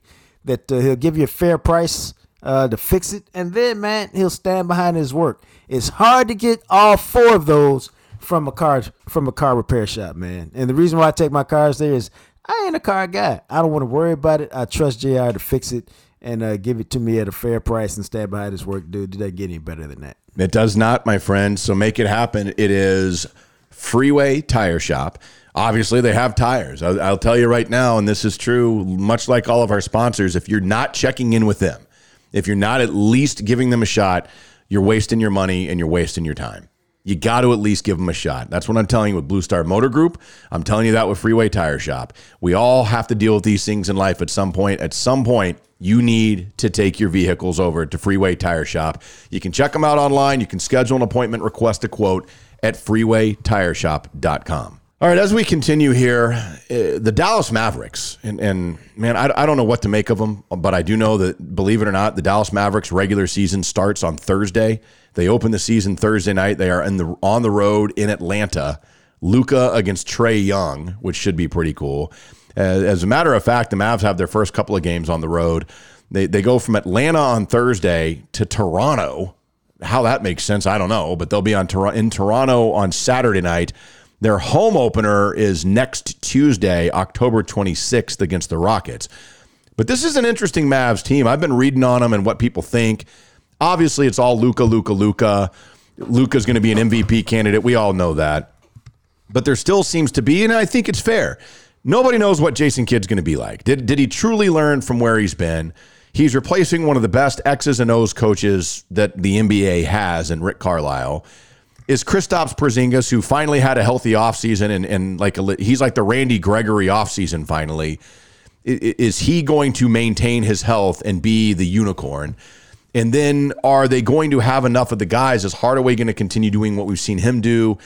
Some of the guys that they signed in free agency, right? Are they going to be? And I know that they weren't. I mean, man, some of the tweets we got about that at some points, people are just like pissed off. Oh, they're not going to be able to do this and that with Sterling Brown and Reggie Bullock, the guys, the bigger names they signed in free agency. But those guys both were in the top 15 in the NBA last year in catch and shoot percentage, which is what you want to put around Luka, because you're going to be open with Luka on the floor. Can you hit the shots? And I don't know what to make of this team, but I know with Luka, they're going to the playoffs. True that. I think a lot will be determined, because if you've read a lot about the Mavs heading into the season, they've changed the style of play under Jason Kidd. They're not going to be a team that shoots 43s a night, based on what we've read in terms of what Jason Kidd wants to do. That they'll be a little more tenacious on defense. That he wants some more, buckets in the paint. He doesn't want Porzingis standing out there at the 3-point line. He wants the ball. How about this, man? He wants the ball out of Luka's hands on a regular basis. Like, you can have it, but you got to get rid of it. You can't pound it. And so it'll be interesting to see how all of that takes effect. It worked like hell in the preseason, but we'll see what happens during the season. Yeah, and I'm really, really curious about this, because the West is still crazy stacked, as we know. I mean, you still have to go through the teams that you had to figure out how to go through before. The Lakers, the Suns, and the Jazz are probably the three best teams. Obviously, the Clippers aren't going anywhere. And I don't know. I don't know what to make of this. The Nuggets, of course, Portland's still hanging around. Golden State should be better this year. Then you have the Mavs. And it's interesting because, Zach Lowe, who is I enjoy reading his stuff, and he put this into the Mavericks. He put into 5 teams, 3 spots available before the play-in. And he has the Nuggets, the Clippers, the Blazers, the Mavericks, and the Warriors listed as those 5 teams. 3 of them will get in, and 2 of them will have to play in the play-in this year. And I think that's about right for them. And, it's interesting because he says this about Dallas. Dallas would be my first choice above the play-in if we knew more about Jason Kidd's plans. I think the Mavs have a realistic chance to make the finals if Kidd would basically replicate Rick Carlisle's stuff. Luka's that good, provided that Dallas can keep him humming. He goes, if Porzingis is healthy and mobile, that group can work. And it's interesting. So we'll see how it goes. But as he said, let's wait and see with Dallas. They did not find a reliable secondary ball handler around Doncic, but the combination of Doncic surrounding shooters and a sound defense does get Dallas into lofty territory. The key is going to be, they're going to make the playoffs. And we're in the expectation phase. They've got to get to the second round of the playoffs this year. Yeah, I think so. I think that's the plan. But part of the way you do that is you win in the regular season to get that home court in case you need it for Game 7, and to get yourself the best seeding possible so that it makes it easier to get to the playoffs. I mean, to the second round.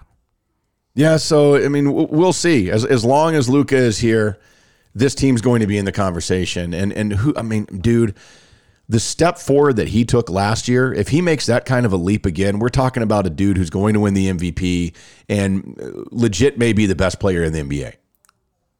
Oh, yeah, I don't think there's any doubt about that, bro. I mean, there are some, it's most people that I've read, it's Giannis, it's KD, or it's Luka for MVP. I mean, that's the level that we're talking about. No, I think that makes sense. I think that's fair. I think you can throw James Harden in there as well, because but the other KD's going to touch the ball more than Harden, and so they'll probably eliminate him from the Nets. But I think you put his name in the conversation. There's only one person, and I mean, I don't go through every single person on the planet, but Ryan Young of Yahoo picked the Mavs to make it to the Western Conference Finals. And that's the only person that I have seen that have picked them to make it that far. And, it's pretty much Lakers, Bucks, Nets are the 3 teams that everybody is picking to win the NBA championship. Really?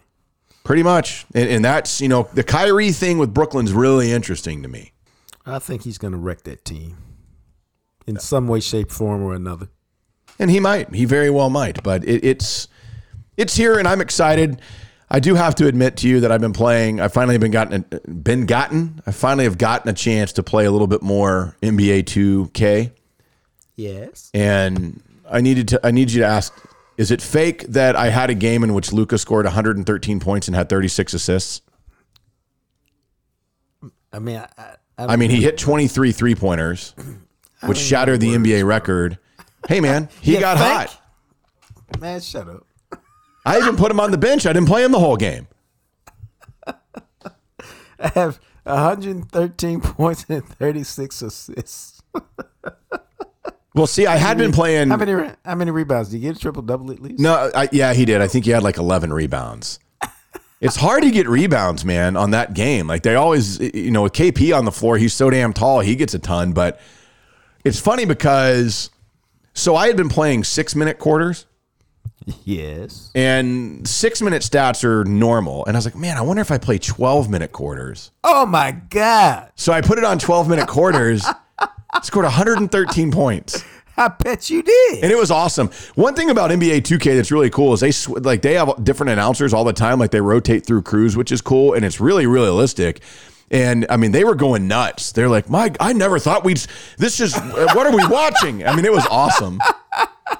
And of course, I was sitting on 99 points, and I did a step back 3 from the top of the key and drained it to hit 102 to break the record. That's simply phenomenal, bro. No doubt. I mean, I put up, he had 76 points in the first half. Hey, man, it's not my problem if you don't want me to play 12-minute quarters. So, yeah, I got to go back on the 6-minute quarters, but the 12 is fun. It's fun to see stats like that. Yeah, I bet it is, bro. So, yeah, I mean, Luka, God, he's fun to play with on that game. But elsewhere, all right, we got to get the secret audio of a Cowboys homer before we wrap this up. But we definitely wanted to tell you about our again, Smokey John's Barbecue, as we were talking about barbecue earlier and how wonderful they are. They're fantastic. And if you haven't gotten a chance to check out the Jam Session Bowl, bro, you need to go get it because Jacques got his today. Dude, it was so hilarious. I sent Matt a video because I ordered it. I was like, I wonder if they're going to recognize it's a Jam Session Bowl. So I ordered it, and yes, those people preparing the food were like, yeah, we got you. And the woman came up, and she's saying, hey, you want mashed potatoes or you want mac and cheese? I said, we're going to roll with the mashed potatoes today. And then she said, you want all the fixings on it? Dress it up? I said, yeah, give me everything. So she put chives and sour cream and butter on it. And then she looked at me. She said, are you one of the guys from the show? And I said, how'd you tell? Because I'm sexy? Of course. She starts laughing. And she said, no, you just looked really familiar. I said, but it's because I'm sexy, right? And so she went and fixed it. And then the lady at the front was ringing me up. And she goes, you wouldn't believe how many people have come here asking for this. That's awesome. I go, really? She said, oh, my God, yes. I said, you just saying that to make me feel good. She goes, no, people are coming in asking for it every day. And I was like, that's fantastic. I said, we're trying to run y'all out of business because you got so much business. And so how was it? I mean, because you sent me a picture and you're like, my God, this is awesome. It was, you know what, bro? It was sensational. And not that I expected it to be anything less, but I chose brisket and sausage. And, dude, this is the honest truth, man. It was so good that I had to stop myself from eating because I was like, I got a project to do and I got the podcast to do. And I'm not really interested in being, as my mom would say, full as a tick. And so I had some left over. And if nobody else eats it, I can't make that promise. But if nobody else eats it, I'll have what's left or some of what's left after the show. Man, I'm excited. That's awesome. And it's only available for Jam Session listeners.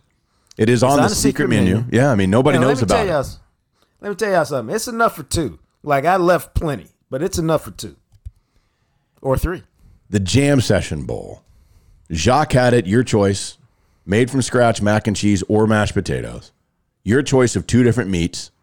Your choice of the toppings. And, of course, they drizzle it with Smokey John's barbecue sauce. It's phenomenal. It's only at Smokey John's Barbecue, only for Jam Session listeners, which is badass. And again, if you order it, you do get a complimentary drink along with that. If you're not in the area and you can't get over there to their physical location right there off Mockingbird, I'll tell you this. Go to SmokeyJohns.com, click on Smokey's Market. You can order their barbecue sauce or their rub, and they'll ship it to you wherever you happen to be. Bro, it was fantastic. So go get it. Everybody go get the Jam Session Bowl at Smokey John's. Everybody go all at once. Oh, that'd be great. That'd be hilarious. And, of course, Juan and Brent are going to listen to this and be like, what? That wouldn't be hilarious. But it'd be fun. It'd be fun. Also, of course, our buddies over at False Idol Brewing in North Richland Hills, just north of 183. If you haven't been over there, you need to. If you are a craft beer fan, you need to get over there. I'll tell you this. This is a story. I had a phone chat with my brother Chris today, and he was like, man, because I haven't talked to him since we moved to Birmingham, so we were catching up, and he's like, how's everything? And telling him about the beer scene here. He's like, I don't know, man. I mean, the beers here are hit and miss. There's some good. There's some not so good. He goes, that's how beer is everywhere. I was like, not really, not in Dallas. He goes, no, it is like that in Dallas. You're just spoiled because they have False Idol there.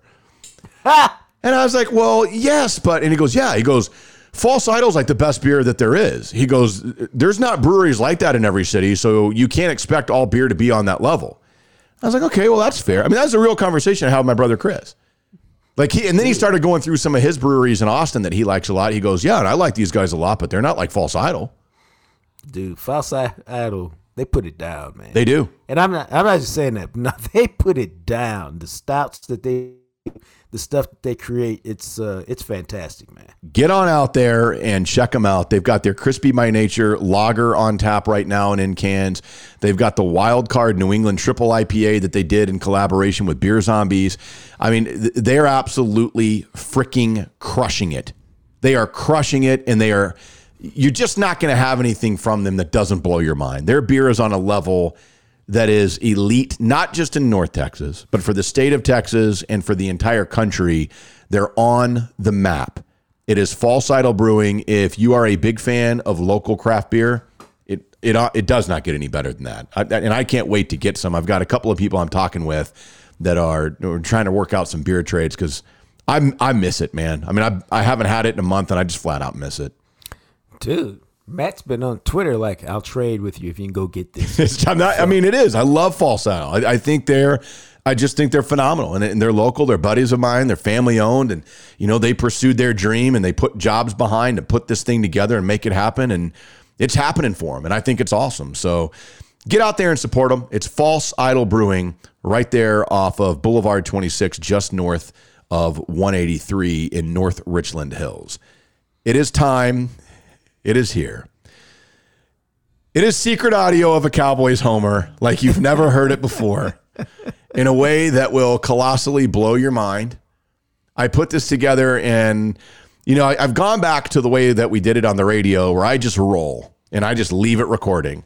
And so much that, and this would happen to me when we did it when I was at the station, I forget that it's recording. Like at first I know it's recording, but then I just over the course of 3 hours of game time or whatever, I just forget because I don't have the recording screen up. That's when you start getting the best stuff because now you're just talking. So I put all this together and I mean, dude, there are some cuts in this one today that I think all of you are going to highly enjoy. So with that being said, I guess maybe the thing to do is to just kind of start it at, we'll just start it easy for you. And so this is the first cut I have here for you is the failed fourth down that they went for it from their own 35-yard line early in the game. Didn't get it. He was there and he didn't get it. Damn it. He didn't get it. Wow. So, okay. Kind of calm, I was gonna say that's fairly tame for you, bro. I'm proud of you. Little frustrated, but we're starting out cool. So then we'll move on to our next cut here. This is the Dalton Schultz catch. Remember the one that was deflected, and he ended up catching it. Here's my reaction to that. Get rid of it. Oh, nice! That was awesome. It deflected off one guy, and Schultz caught it. And he wasn't even throwing the ball to him. Got lucky on that. Watch this, man. So again, we're starting calm.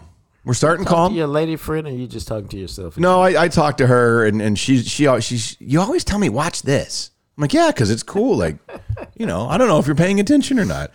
So we get to my next cut here, and this next one is when New England scores to take the lead 14-7. That was easy. Right down the field, touchdown, New England. God. So the disgust is building a little bit. You can hear the disdain in my voice right there at the end. How about the excitement of a Randy Gregory strip sack? Got his ass. Wow. Fumble. Got him. Nice. My God, Gregory exploded on him. Ooh. Holy shit, what a play. I know that was such a weird. My God, Gregory exploded on him. Yeah. Okay. All right. So there's that. So the excitement's building. The things are going well. And then, oh no, my frustration. I don't like when Cowboys make mistakes. No, you don't. And I think we forgot about this play, but Cedric Wilson had a touchdown pass, hit him in the hands, and he dropped it. And I got frustrated. And here's my reaction. Caught, touchdown. Nice. Dropped it. Damn it. He f***ing dropped the ball. Man, you got to hold on to that, dude. This is the NFL. Really?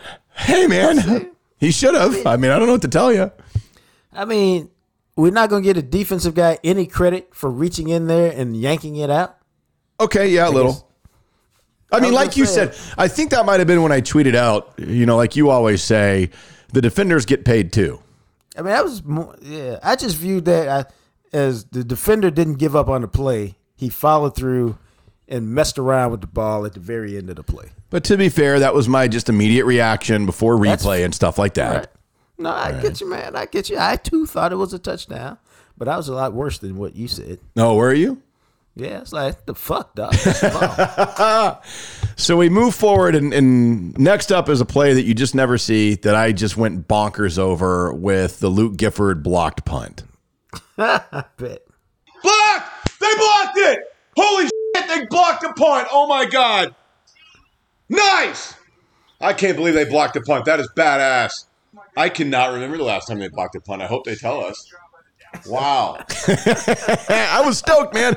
And I couldn't, you and I talked about that after the game. We had looked it up, or Archer had tweeted it out, but I thought it was weird. Like the broadcast never said. It had been 6 years since they blocked a punt. But God, it felt like it'd been like 20. I know, man, but that was like awesome. They said some dude named Donnie Jones blocked the punt. Like, I don't even remember a Donnie Jones. He was not on a team. Stop. It's a fake name. All right, well, let's move on because my excitement from the block punt would quickly go into irritation on the third down Dak call running into the end zone. Oh, man, I know where this is going. Let's hear this reaction. Touchdown, Dak. He got in. Come on. He got in. Let's stop. How'd he not get in? Is this a joke? You got to be fucking kidding me. What are we doing? They've got to figure this out. He obviously scored. God. Dude. I thought it was obvious that he crossed the... I don't know how in the world they didn't rule that a touchdown. I still don't. It seemed pretty obvious, but then, I was expecting the whole laser chip rant. Yeah, and I did that on Twitter, and I know that there's a lot. People are like, well, how would you know if his knee touched down first? It's like, do you know how easy it is to put sensors on everything that you want and have a computer read it all in real time and dissect all that? That's simple to do. We have the technology. Yeah, now Jerry was saying today on his radio show that, or today would be Tuesday, that he didn't want the game to become Star Wars, so to speak. But I'm like, what the hell? You got the technology. Let's ride with it. Yeah, at some point, embrace the technology that we have. Now, that, of course, would go from that third down play to the very next play where they went for the reach across the line with the fumble. Here it is. This is insane. That's a touchdown. No, it's a touchdown. Thank you. All he's got to do is break the plane. Obviously. That's a touchdown. This is absurd. So you're telling me before the tip of the football touched the very front of the white line, the ball's moving. There's no way to prove that. This is just incredible. I did feel that way because the ball was moving, but if you look at it, The very tip of the ball touched the very front of the white line. It's a touchdown right then. And then like a split second later, the ball started moving. Again, lasers. Well, lasers would solve a lot of those problems. It's a great play by the Patriots defensive dude. Bad luck for the Cowboys and Dak. But at that point, I was like, they seem like they're destined to lose today. They did seem like that, and they seemed like it even more when Greg Zuerlein would be trotted out for a 51-yard field goal attempt. You can only imagine my angst at the result of the miss. Here it is. Come on, leg. Come on, leg. They blocked it. He fucking missed it. Unbelievable, dude. Unbelievable. They don't deserve to win this game. You talk about the sloppiest game you might have ever seen. God, man. Why would you... Incredible. Amazing. No, they don't. See, they don't deserve to win this game. Like, I want to hear. I need to go back and see if you still feel the same way. I don't feel that way because, dude, the roller coaster of emotions that I am about to take you on. This is the next couple of cuts are two of my favorite cuts in the history of doing this segment. The excitement. This is the Trayvon Diggs pick six call. Just listen to my reaction. This is me on the Trayvon Diggs pick. Pick Diggs! Diggs! Diggs! Diggs! Oh! Oh! Holy shit, Trayvon Diggs! Are you fucking kidding me? Are you kidding me? Woo! Oh my God, who is he? Woo! Holy shit! Oh my God, he has 7 in 6 games. Look at this guy. Look at this guy. Oh, my God. I mean, we have that guy, man. We have that guy. Holy shit, I'm going to pass out. Unbelievable, man. Unbelievable. I can't believe that. I cannot believe he just picked 6 that bitch. Whoa! Wow! Whoa! I mean, how about that reaction, dude? I mean, just sheer glee and joy. That may have been the best I've ever heard from you. That's what I was thinking. I mean, I went ballistic just because I can't believe, I would have been excited if Anthony Brown had done it or if Parsons had done it. Trayvon Diggs getting another interception and doing a pick six again just blew my mind. Dude, it was incredible. I told you I had left to go get something out of the car and I came in and there was all this screaming in the house. And I'm like, what the hell? Yeah. And it was Diggs headed into the end zone. Now, that cut will take us. Now, keep in mind how the game played out. Diggs gets the pick six, and it immediately turned around into the 75, 76-yard touchdown pass, whatever it was. Here is my reaction immediately with that touchdown pass, Mac Jones. What the fuck? You got to be fucking kidding me that just happened. Holy shit. Fuck this shit. What the fuck? I'm in. What the fuck was that? It's like he was going to... I don't even know what to say. That's unbelievable. That's unbelievable. That was 100% typical Cowboys. And now you got to score a touchdown to win the game. Now you can kick a field goal to tie. You got to be unfucking believable. Bro, you see my face. Well, see, so what happens is, and so you guys can probably tell, like, sometimes it gets louder and then it sounds like I'm further away. When I get excited, I jump off the couch. And so I get excited and I just jumped up. I'm like, what the... And I was pissed, dude. Woo! It sounded like it, bro. And so now, I mean, and again, we still have the Greg Zuerlein field goal to tie the game, and we still have the winner, the touchdown to Lamb to get to.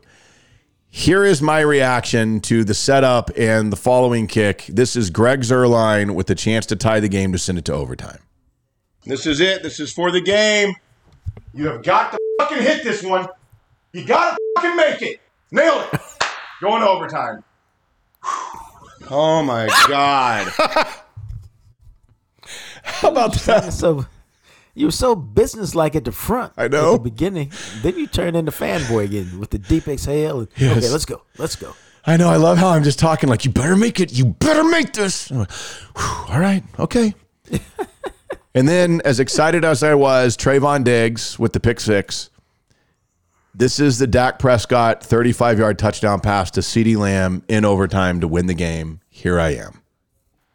Smart. Ball game! Touchdown! Woo! Touchdown! That's right. Way up. Woo!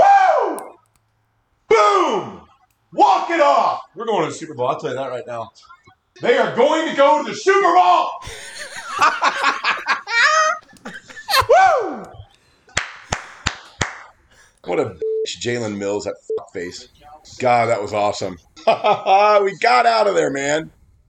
There it is. Dude, why's everybody got to be a bitch, man? I don't know, but I just, I didn't like how Jalen Mills, CD was going to score, the game was over, and he went over and gave him an extra shove, and CD just popped up and waved goodbye to him. Now, that was pretty funny to me. I thought so, too, which is why I had a little something for Jalen as well, because I was backing up my boy. CD's my guy, man. I was backing him up. Okay, I ain't mad at you. I'm right there on the field with him, don't you know? All right, and then finally, as you know, my stream of consciousness and comments, and so this is about a minute long, all the random weird things that came out of my head, all in one clip for you to close this down. Oh, this looks good. It's got Coach Taylor in it. Now he's squirting nacho cheese stuff in their bag. Brought to you by the Batman. Good in the neighborhood. Make it if you try. Immediately. It's amazing how many versions of that there are. All the CISs or whatever. CSIs. Pedicures or manicures. Whatever he said. Candle making. Candle making? I mean, it's not like Christian Bale's Batman trilogy was that long ago, and all of a sudden we're redoing it again. Yeah, all these people passed away, and Amazon paid them. I feel bad for that little kid because nobody's supervising him. He's going to blow his back out. He got busted going to that spa for happy endings. I can't decide if Dune looks cool or not. It's kind of weird. That's 4K TV right there. So there you go. What were you eating, man? Were you eating something? I was eating some at some point, and then, the happy innings bit, because they showed Robert Kraft, and the lady friend was like, "What? Who's that?" And I go, "Robert Kraft, that guy that went to the parlor and stuff." She's like, "Really?" I was like, "Yeah." I was like, "Yeah, you got busted for going to those massage parlors and getting happy endings." Yeah, he did. That's true. He did. So there you have it. That might be one of the all-time great secret audio of a Cowboy homers that we've ever done. Oh. Yeah, I think it's the leader in the clubhouse now, and will only be surpassed by perhaps the NFC Championship game or the Super Bowl. Oh, my God. Don't tease me. That's what she said. Ooh. Oh, I like the way that feels. All right. Hope you guys enjoyed that one. We'll be back again. We'll have Clarence Hill Jr. We'll have Ed Werder on our next podcast as the Cowboys head into their bye week. So everybody be ready for that, and we'll catch you next time. Thanks for listening to the Jam Session Podcast. Make sure to find us on Instagram at Jam Session Cast. Of course, you can also find us on Twitter at McMatt Radio and at JJT_journalist. Our podcast is sponsored by Greening Law, a personal injury law firm in Dallas, Texas. Greening Law fights the legal battle so you'll have time for healing and renewal. Give them a call at 972-934-8900. Greening Law Office, Dallas, Texas. Also brought to you by Hector Flores with Modern Woodmen of America. Let him help you secure your family's future. You can give him a call at 940-453-3490. As always, thanks to Purple Elephant Music for the music you hear at the end and the beginning of each episode. He, of course, is the radio, TV, and now podcast star, the sexy Jean-Jacques Taylor. And me, I'm just a guy, Matt McLaren. We'll catch you next time right here on the Jam Session Podcast, available everywhere you listen to podcasts.